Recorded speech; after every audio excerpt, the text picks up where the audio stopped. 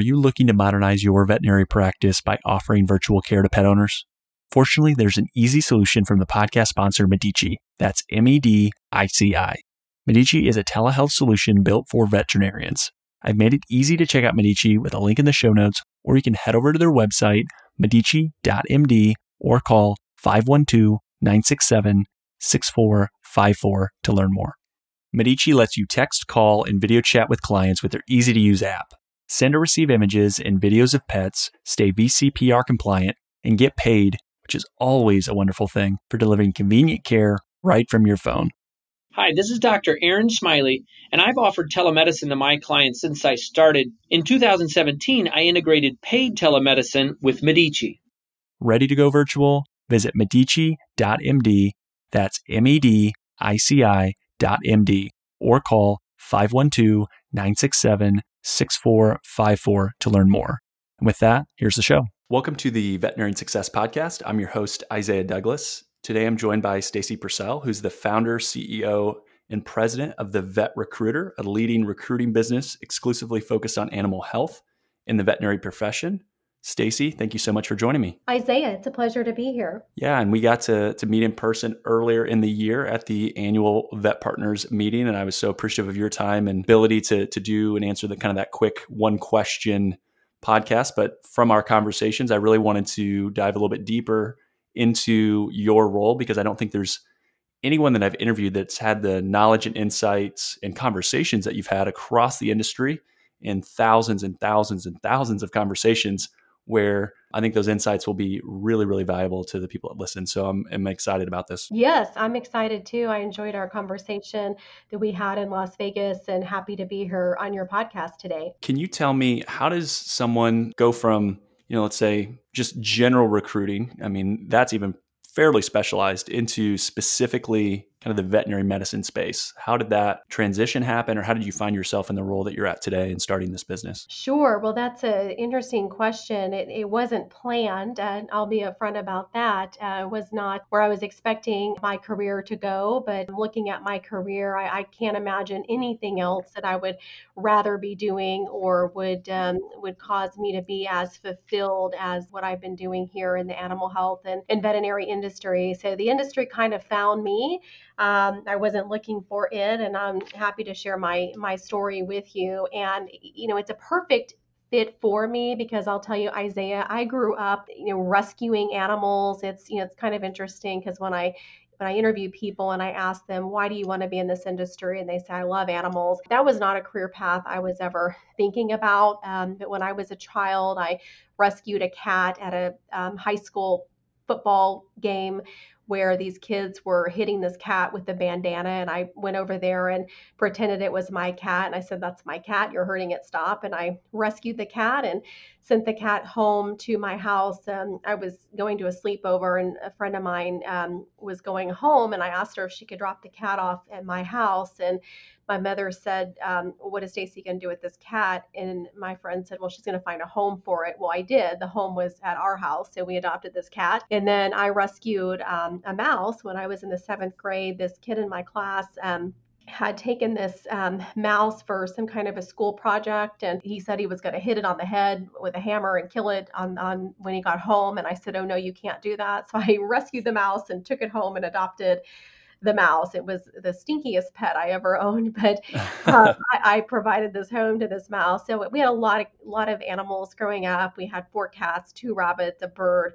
fish, mouse. I've always loved animals, but what I don't enjoy are things like, blood and guts, never considered medicine. I don't do well when they draw blood, things like that. So it's just not a career path I was thinking of. I actually thought I was going to be a journalist, and I have a degree in broadcast journalism. I love to write. I grew up writing a family newspaper for my family, just stories about myself and my brother and my parents and grandparents, and would just write like our family newspaper. And then when I went to college, I wrote for the Daily O'Collie, which was a newspaper at Oklahoma State. So I wrote articles. An interesting thing happened though. I was sent by the editor. So when I was at Oklahoma State University, our school was looking for a new president for the school, and the editor of the Ocala newspaper sent me to interview the dean of the search committee that was handling the search to find OSU a new president. So I wrote this article. It made the front page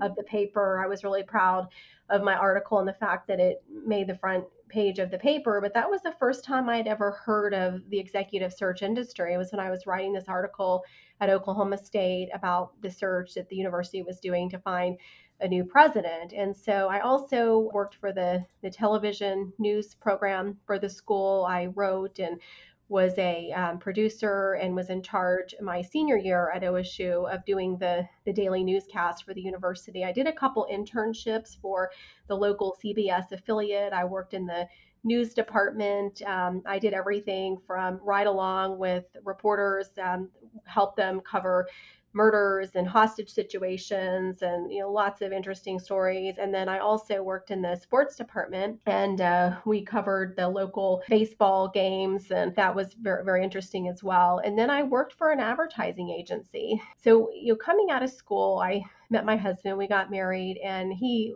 was a CPA. He was working in public accounting, and he would get calls from recruiters all the time. They would call him and try to recruit him for other accounting firms. So that's how I got intrigued. I thought it was a little mysterious job. You're calling people that already have a job and talking to them about opportunities with other organizations. And then my sister-in-law, she was in recruiting and search back in the 90s. She placed people in the IT industry. She has a similar background to mine. She has a degree in communications and journalism.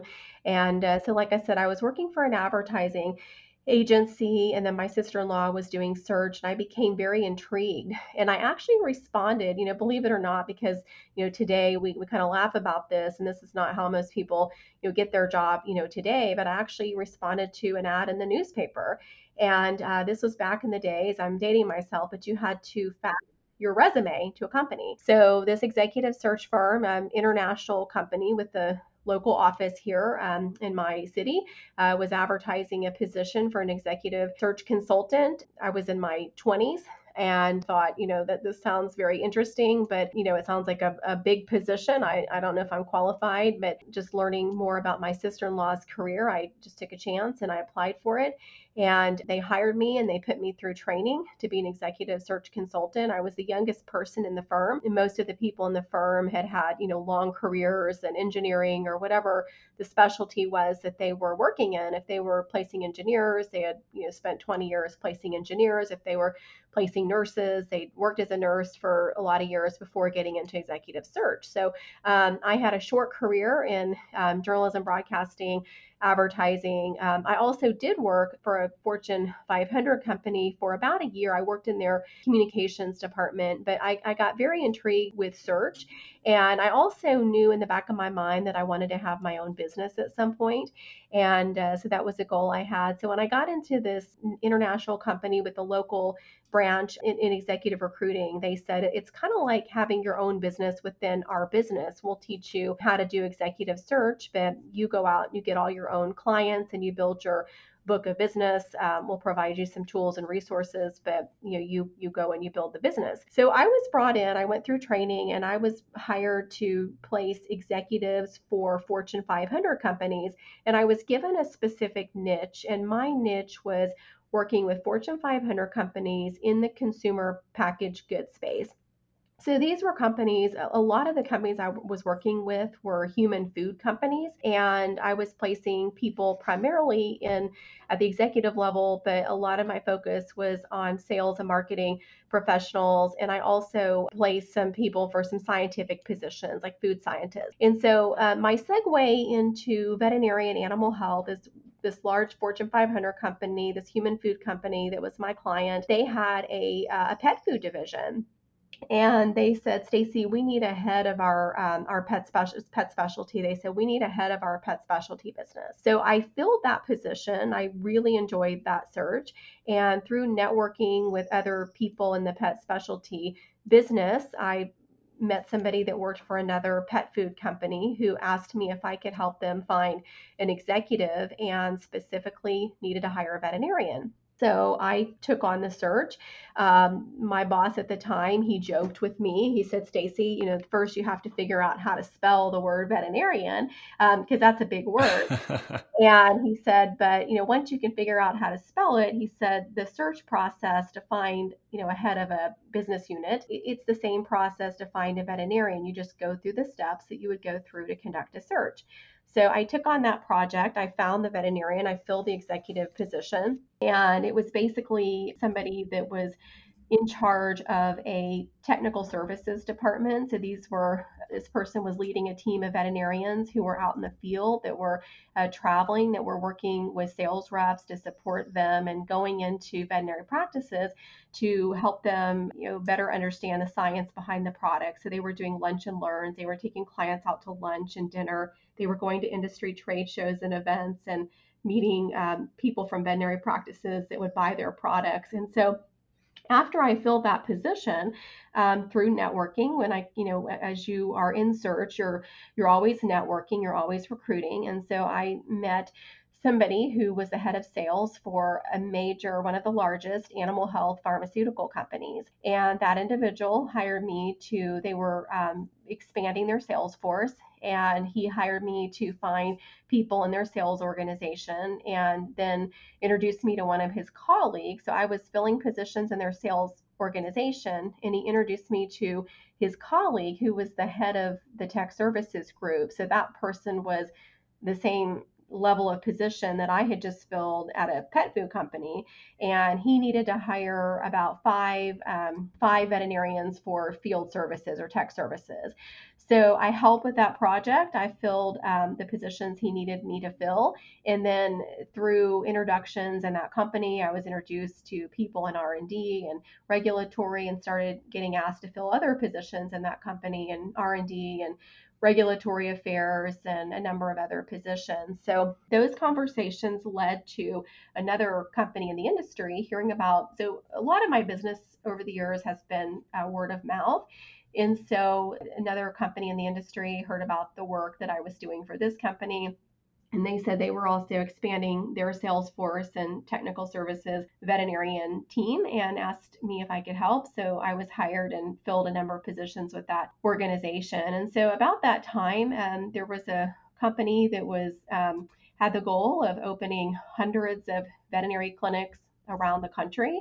And I was introduced to them. I flew to their corporate office, met with them, got a contract with that organization, and help them find, I want to say off the top of my head, I think it was around 300 veterinarians. So this was a project that was on an ongoing basis. It went for a number of years, and I built a team of recruiters that worked on that client with me. And we were hired to help fill hundreds of positions for veterinarians working in clinical practice for a corporation. So that led to other clients that I was introduced to that reached out to hire me to fill positions within their organization. So I worked for this large international search firm for about 7.5 years.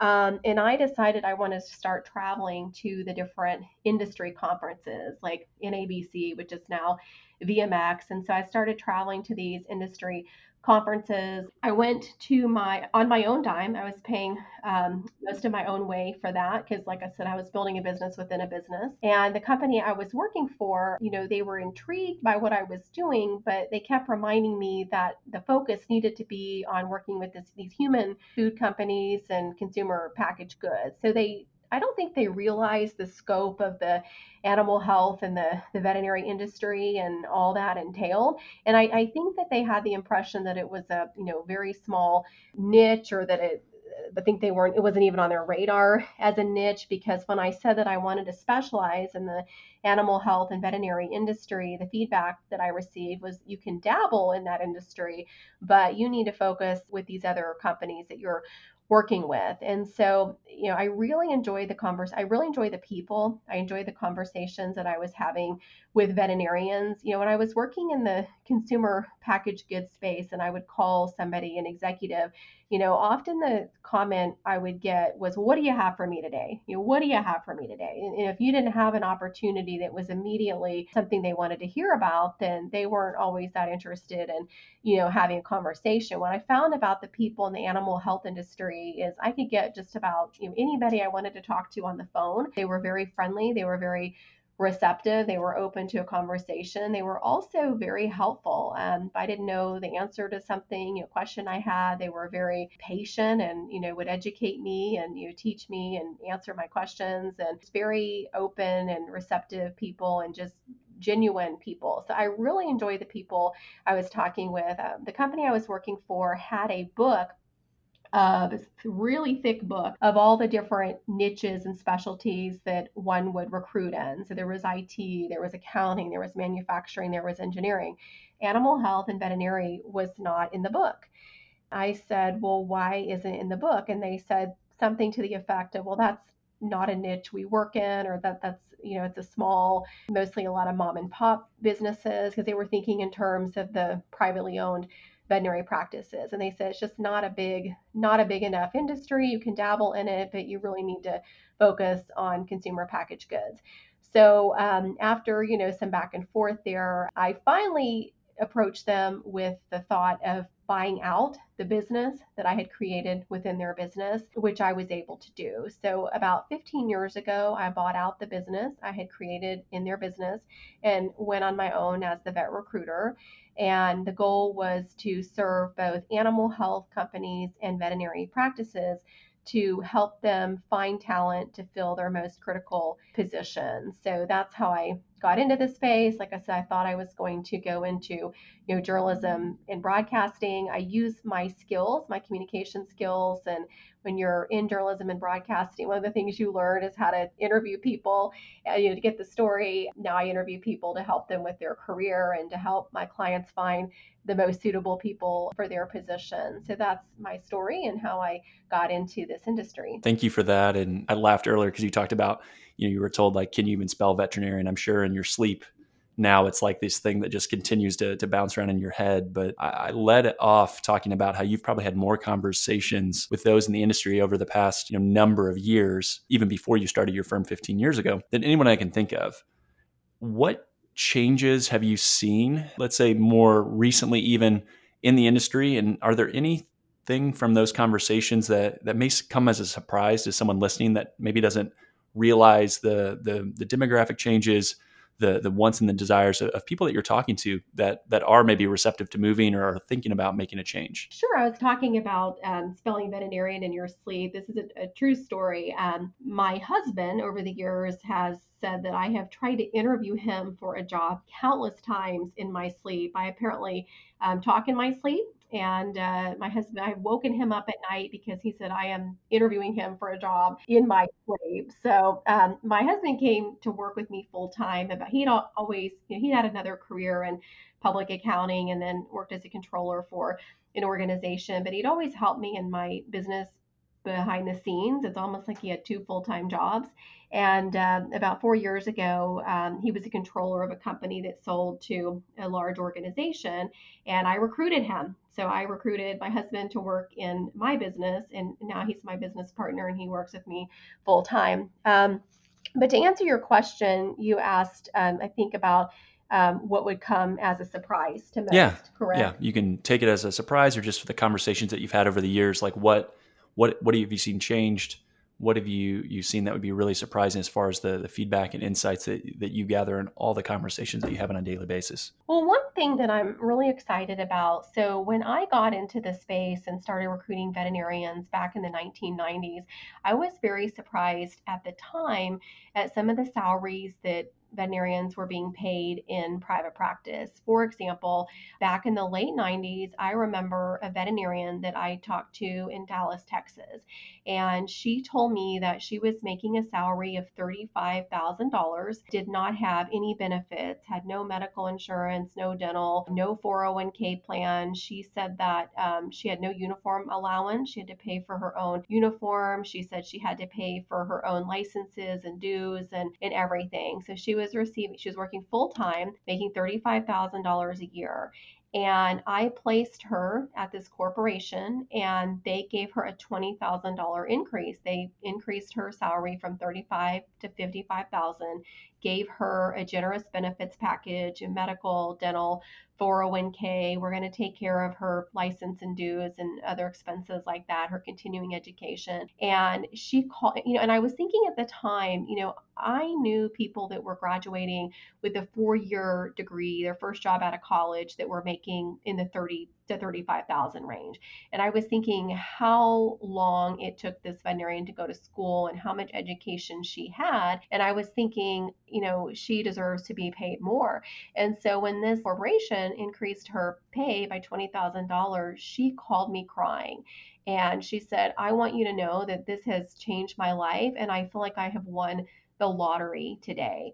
And so being able to help her increase her pay, so really what happened there, and corporations, and I know that not everyone in the industry is positive about corporations, but corporations have brought a significant amount of money into the veterinary space, which has not only increased the opportunities for more pay and better benefits for veterinarians, but it's also increased job opportunities. It's created more career paths for veterinarians. For example, when I first started recruiting veterinarians, you could be either an associate veterinarian or you could be an owner if you wanted to work in clinical practice. Now there were opportunities in the government and industry and academia, but if you were a veterinarian working in clinical practice, you were either an associate working for somebody or you were an owner. And with the corporations, there are a number of job opportunities for veterinarians that are not an associate veterinarian or necessarily a medical director or chief of staff, but there's regional and field opportunities and opportunities in quality. And I've just seen some really interesting career paths out there for veterinarians. So that's a real positive. Another thing that's happening right now, and I've talked about this a lot in the last couple years, but I know the national unemployment rate is very low, but the unemployment rate is even lower in the veterinary profession. So we've been hovering at an unemployment rate around 1%, and at times it's dipped down to a 0.5% of unemployment. So, there has never been a better time in the history of veterinary medicine than today to be a veterinarian, because you can make more money, receive better benefits. There's so many, job opportunities. Also, the pet population continues to increase, which is contributing to the growth of the veterinary profession and the amount of money that people are spending on their pets. A couple other things that I've observed that's happening is the veterinary profession is consolidating. The animal health industry is also consolidating as well.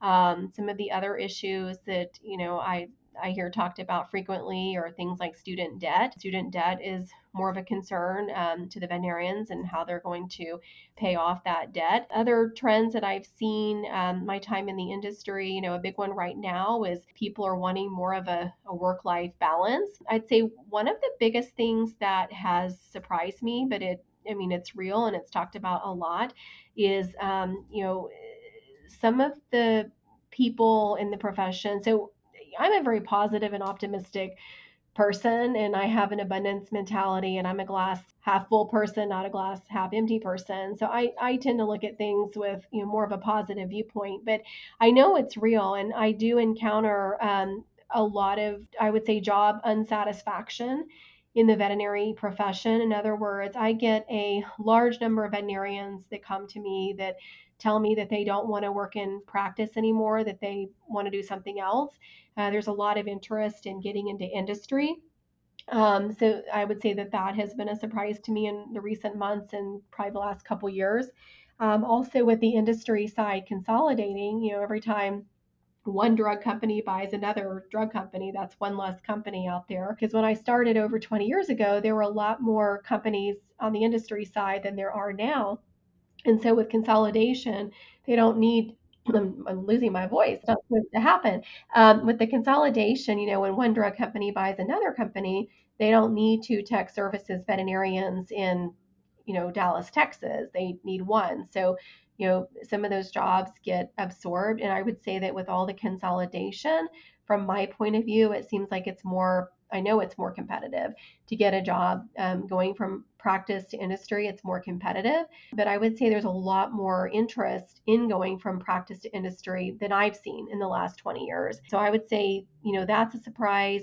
The number of people I talk to that are not satisfied in their job is a surprise. And when I ask the reasons why that is, some of the things that I hear, things like compassion fatigue, the pressures associated with tremendous amounts of student debt. And another thing that surprises me, but I do hear often, and I was at VMX in January, and I talked to had a I brought together people from all the different generations and asked them about what it was like then versus now with graduating from vet school and the job market. And, one of the things that really surprises me is some of the newer graduates coming out of school tell me that they feel less confident in their skills. That's not something I heard 20 years ago. I didn't have people tell me they weren't confident in their skills, but I hear that more often now with the younger veterinarians coming out of school. They'll tell me things like, I don't want to do surgery, I don't want to do dentals. And I've asked some of them why that is, and they'll tell me they're scared or they're not very confident. And I asked some of the older generations if they felt that way when they got out of school. And, one of them said to me, well, of course I felt that way. I just didn't voice it. I didn't tell people that I felt that way. So that could be part of it too. One of the younger graduates told me that, the younger generation, they are just more aware of their feelings and they're not afraid to voice their feelings versus, the veterinarian that just retired, he said to me, well, yeah, we had those feelings, we just didn't voice them. So that was interesting. But those are some of the things that come as a surprise to me. It's just, the number of people I talk to that are, not happy in their job. And then just, I guess, the rapid pace of the consolidation. Tons of good nuggets there of wisdom and insight. And I'll ask one question at a time. You talked about a student loan debt offering kind of as a benefit sometimes with employment.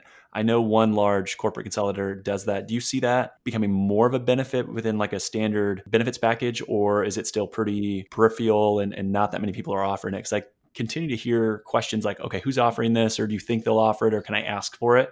What do you see? Is that becoming more and more prevalent? What I see is it seems to be a bit of a controversial topic. And what I mean by that is I see, some companies want to talk about it, and I've seen some companies just, come out and ask candidates, come out veterinarians that they're interviewing, how much student debt do you have? And I was told by one veterinarian who's in a leadership role with the corporation that he just likes to ask that question up front. And he said some people are very forthcoming and they want to talk about it. Other people don't want to talk about it, or they're embarrassed, or it seems like it's more of a private issue. They seem reluctant to discuss. So that's on one end of the spectrum. And on the other end of the spectrum, I've had clients tell me that they don't want to discuss the issue. They feel like it's a, personal issue. I've also had companies tell me that, well, they'll say things like, when I graduated school, nobody helped me with my student debt.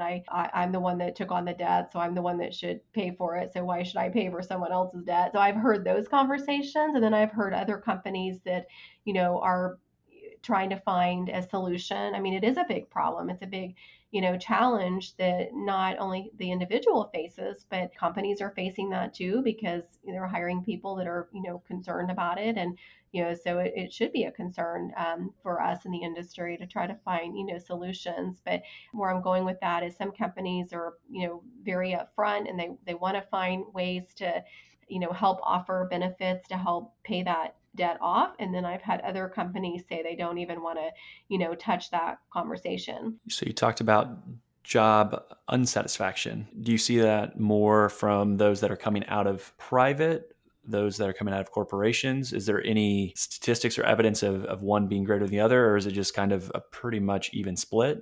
Any thoughts there? Yeah, so it's an interesting question because I haven't really sat down and looked at the data there, the numbers of people that have said that work in a private practice versus a corporate practice would be an interesting thing to look into further. But we're just moving so fast on most days, just taking the time to stop and think about that. But I would say it's probably off the top of my head, just more evenly split. One of the things that I hear often, and it's interesting because I've attended conferences, I've attended analytics sessions at different conferences where the speaker will talk about Saturdays and weekends.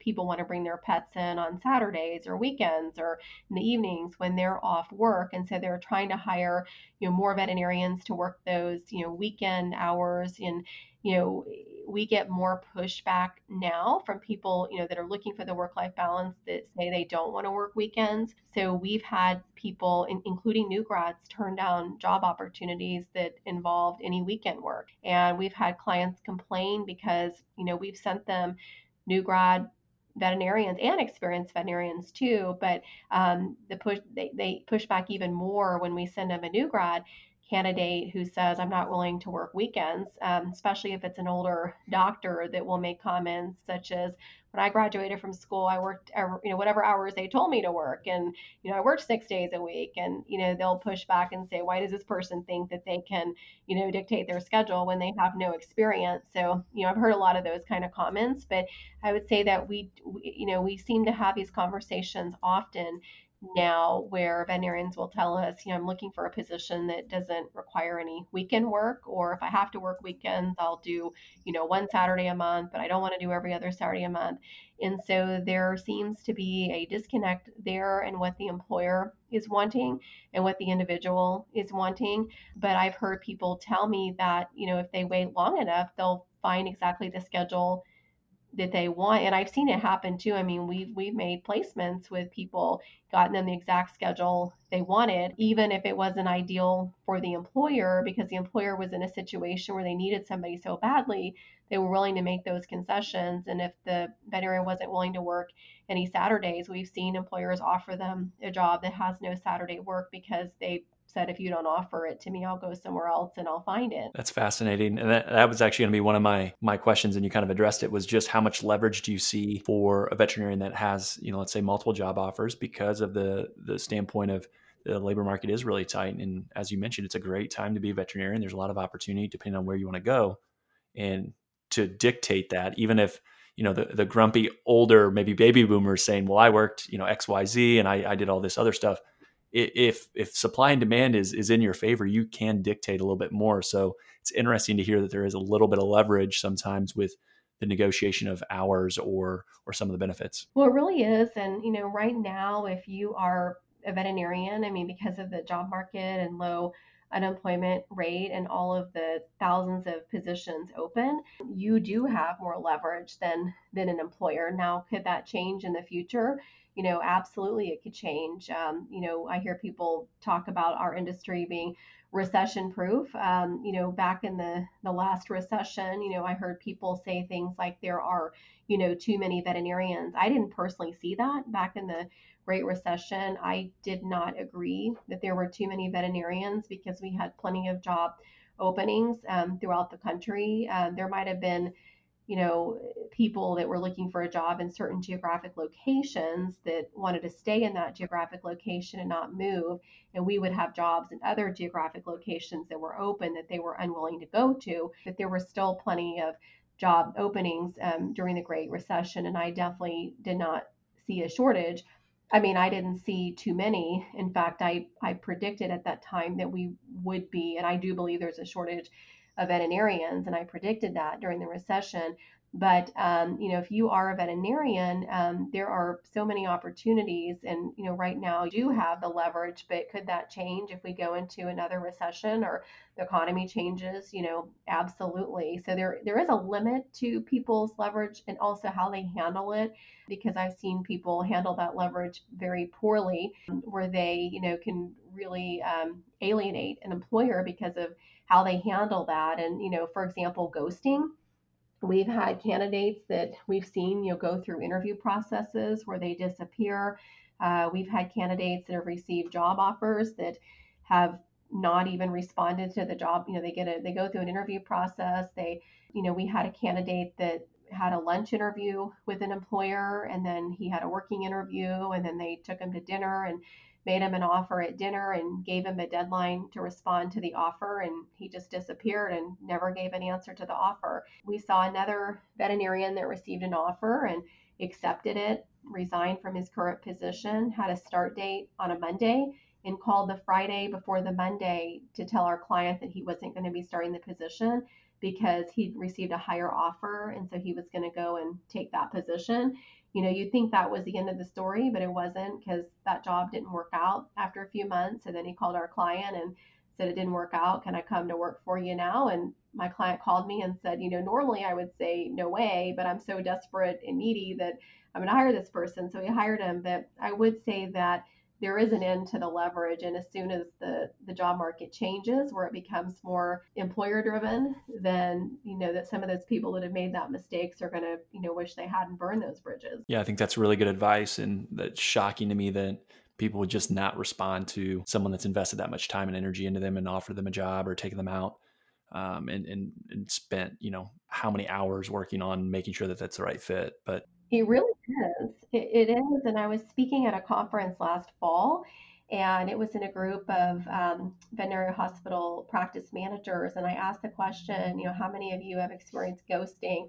And there was like a big roar of like chuckles across the room, and a bunch of hands being raised. And it seemed like a large percentage of the people in the room had experienced that. And it's not just, in the veterinary industry, it's widespread throughout, many different industries. And I've asked people, the question, why is there so much ghosting? And some of the feedback I've received are things like, well, when we apply to companies, we've sent out resumes or applications to different companies and haven't heard back, haven't gotten a letter to say, thanks, but no thanks. We've just nothing. So now when, we apply for positions and they're interested, if we have another opportunity, we just ignore them. So I don't think that's, the best approach, but it is unfortunately a thing that we're seeing in our industry, and other industries are seeing it as well. Appreciate you sharing some of those stories and things that are going on in the industry. You talked about it a little bit before, how, not necessarily that corporations are being embraced with loving open arms that,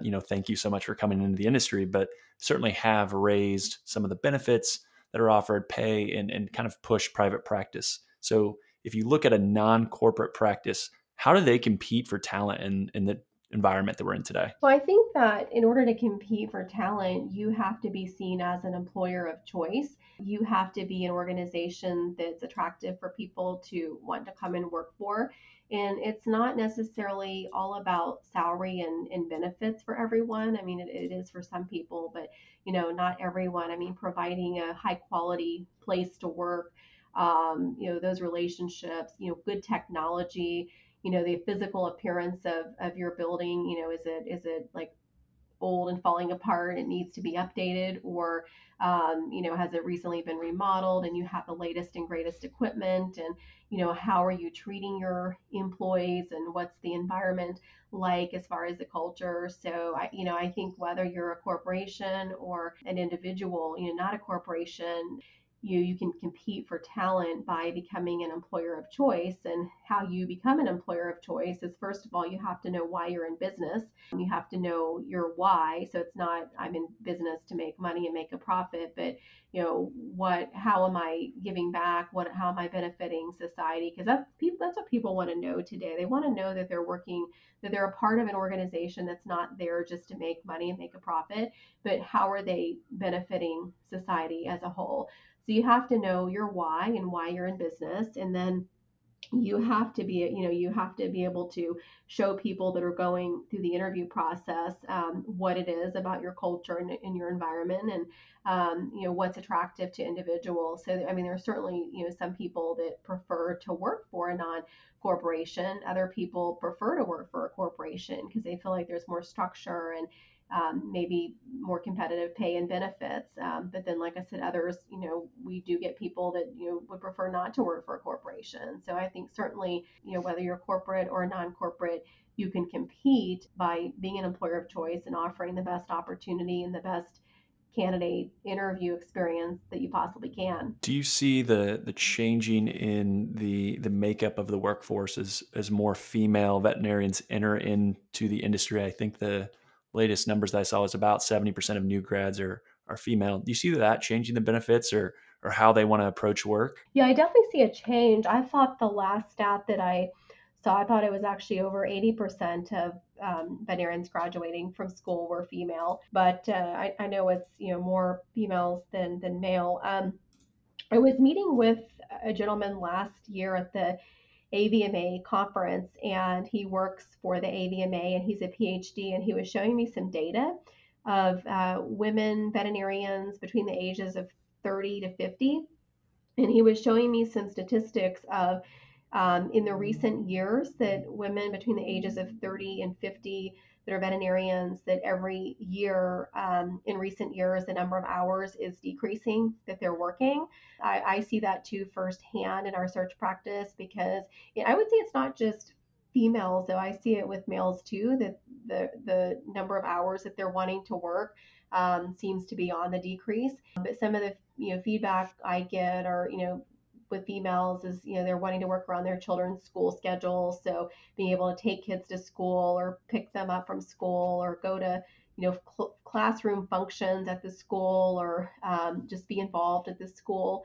And then of course daycare is a concern for many people when the kids get out of school, having reliable daycare. So I'd say we have more people asking to work reduced hours, or have a schedule set around their family, or maybe their spouse's employment. So yeah, people are asking for more flexibility with their schedules. As we kind of start to wind down, what do you think is a piece of information or insights that the industry needs to know more about, that you see, that you feel like just isn't being heard? And that's a great question. Now, I would say that, as far as if you're a veterinarian and you're working in a practice and you've been there for 10 or 20 years and you haven't looked outside of your current practice at other opportunities, you may be underpaid. This morning I received a note from a hospital that wants to hire a veterinarian. And I asked, so what, we have a questionnaire on our website that people fill out when they need to hire somebody. And one of the questions is about the salary range. And this person said the salary for a veterinarian that they were looking to hire was $60,000 to $80,000. Most of our offers are above 90,000, and I don't have the data in front of me, but I would say that probably most of the offers we're seeing are above 100,000.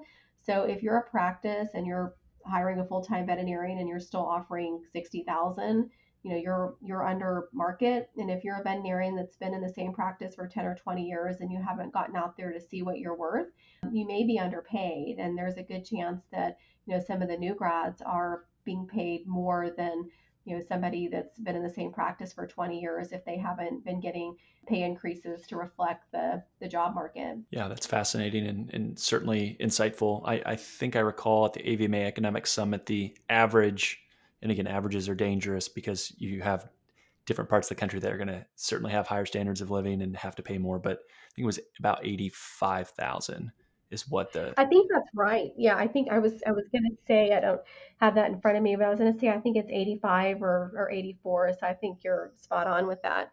Yeah, so I think that's great advice, and always go out and see what you're worth. And I think that's a problem that a lot of veterinarians tend to undervalue their skill set and what they have, and the knowledge and expertise is certainly valuable. And there's a lot of people that want that expertise and knowledge, not just the clients and patients that need their help, but also if they're not an owner, the employer that they work for.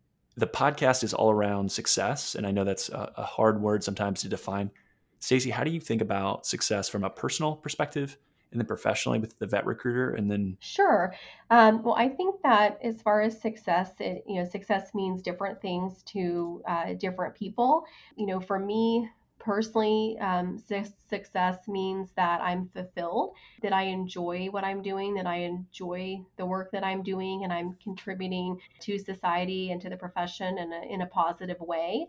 So, for some people, it might be about, money or work-life balance. For me, I don't have a lot of work-life balance. I tend to be a workaholic. I work a lot, long hours, long days. I put in some work, probably 7 days a week. But for me, it's about feeling like I'm useful, that I'm contributing, that I'm making the world a better place, giving back, that I am helping other people, and that I enjoy what I do. And so I do feel like I'm successful because I truly, when I go to work every day, I feel like I'm going to fun. I feel like what I do, I mean, I know it's work, but it doesn't feel like work. It feels like fun.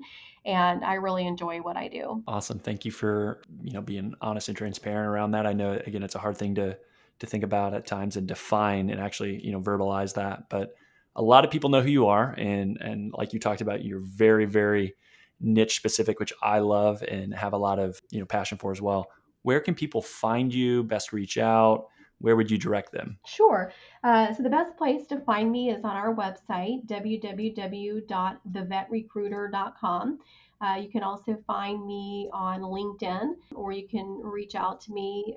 My contact information is on our website. You can call or send me an email. Perfect. Thank you so much for the time today and sharing all the knowledge, insight, and wisdom that you have to offer. And I certainly appreciate the time. My pleasure, Isaiah. Thank you for inviting me here, and I hope that this has been helpful to everyone.